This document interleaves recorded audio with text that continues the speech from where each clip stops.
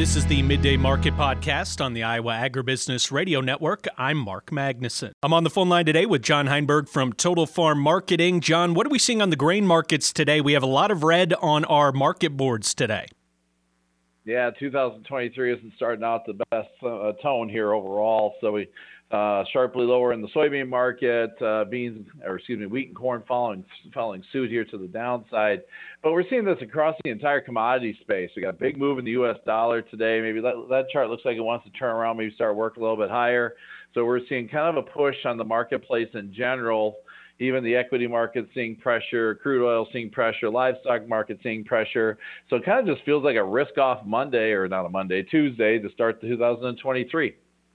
John, I have to kind of make note of this just so that we can remember it, but soybeans closed above $15 to end the year. That's the highest year-end close on record. I guess, what are kind of just your thoughts on hitting that big number to close the year?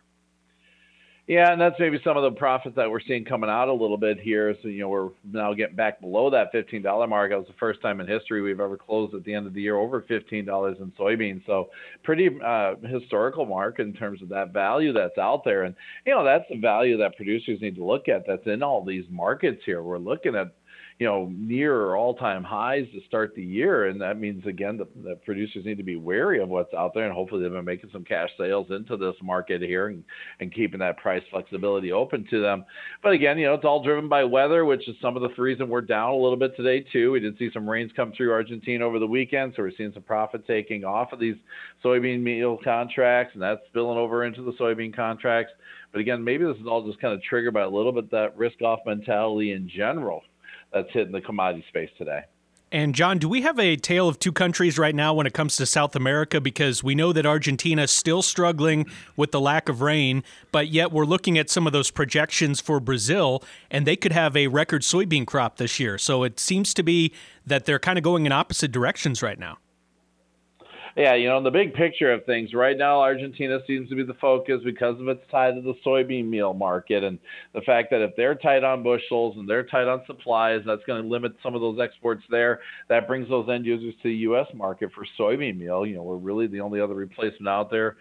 Brazil also makes fairly good amount of soybean meal, but they like to ship the raw bean per se over anything. So that's where that strength comes from. But now let's still look at the big picture. Despite the weather conditions, you're going to look at Brazil, you got Paraguay, you got Uruguay, you've got Argentina, which are all soybean producing nations down there. We're still going to get a net record production out of South America as we move further into the winter months. So that just keeps me a little defensive on these charts, especially at these price levels.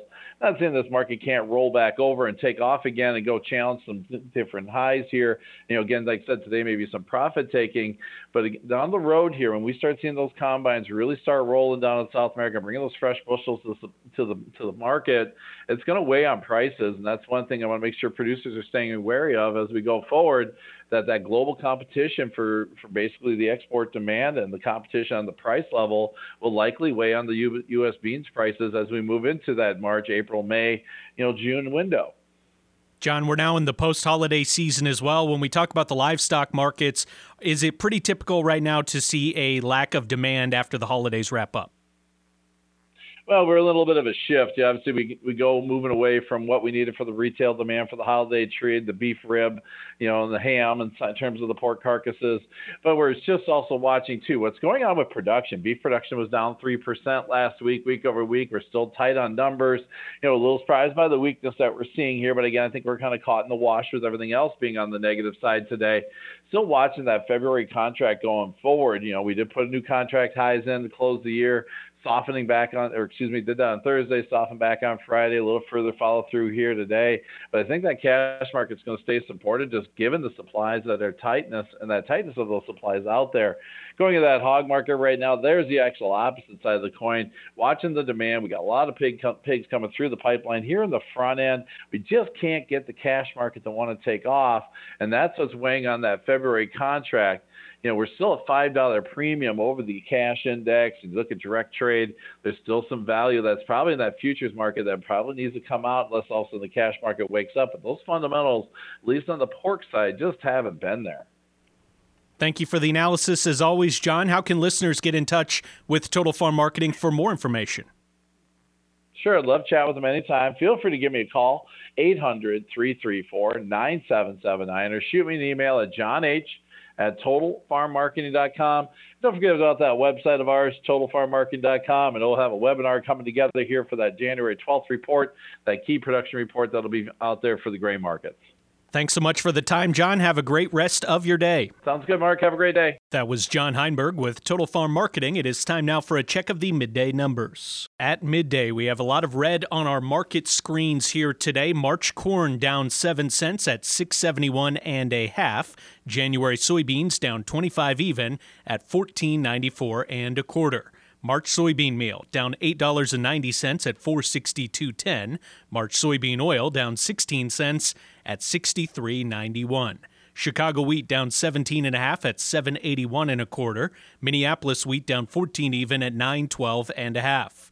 Kansas hard red wheat down 19.5 at $8.62 3/4.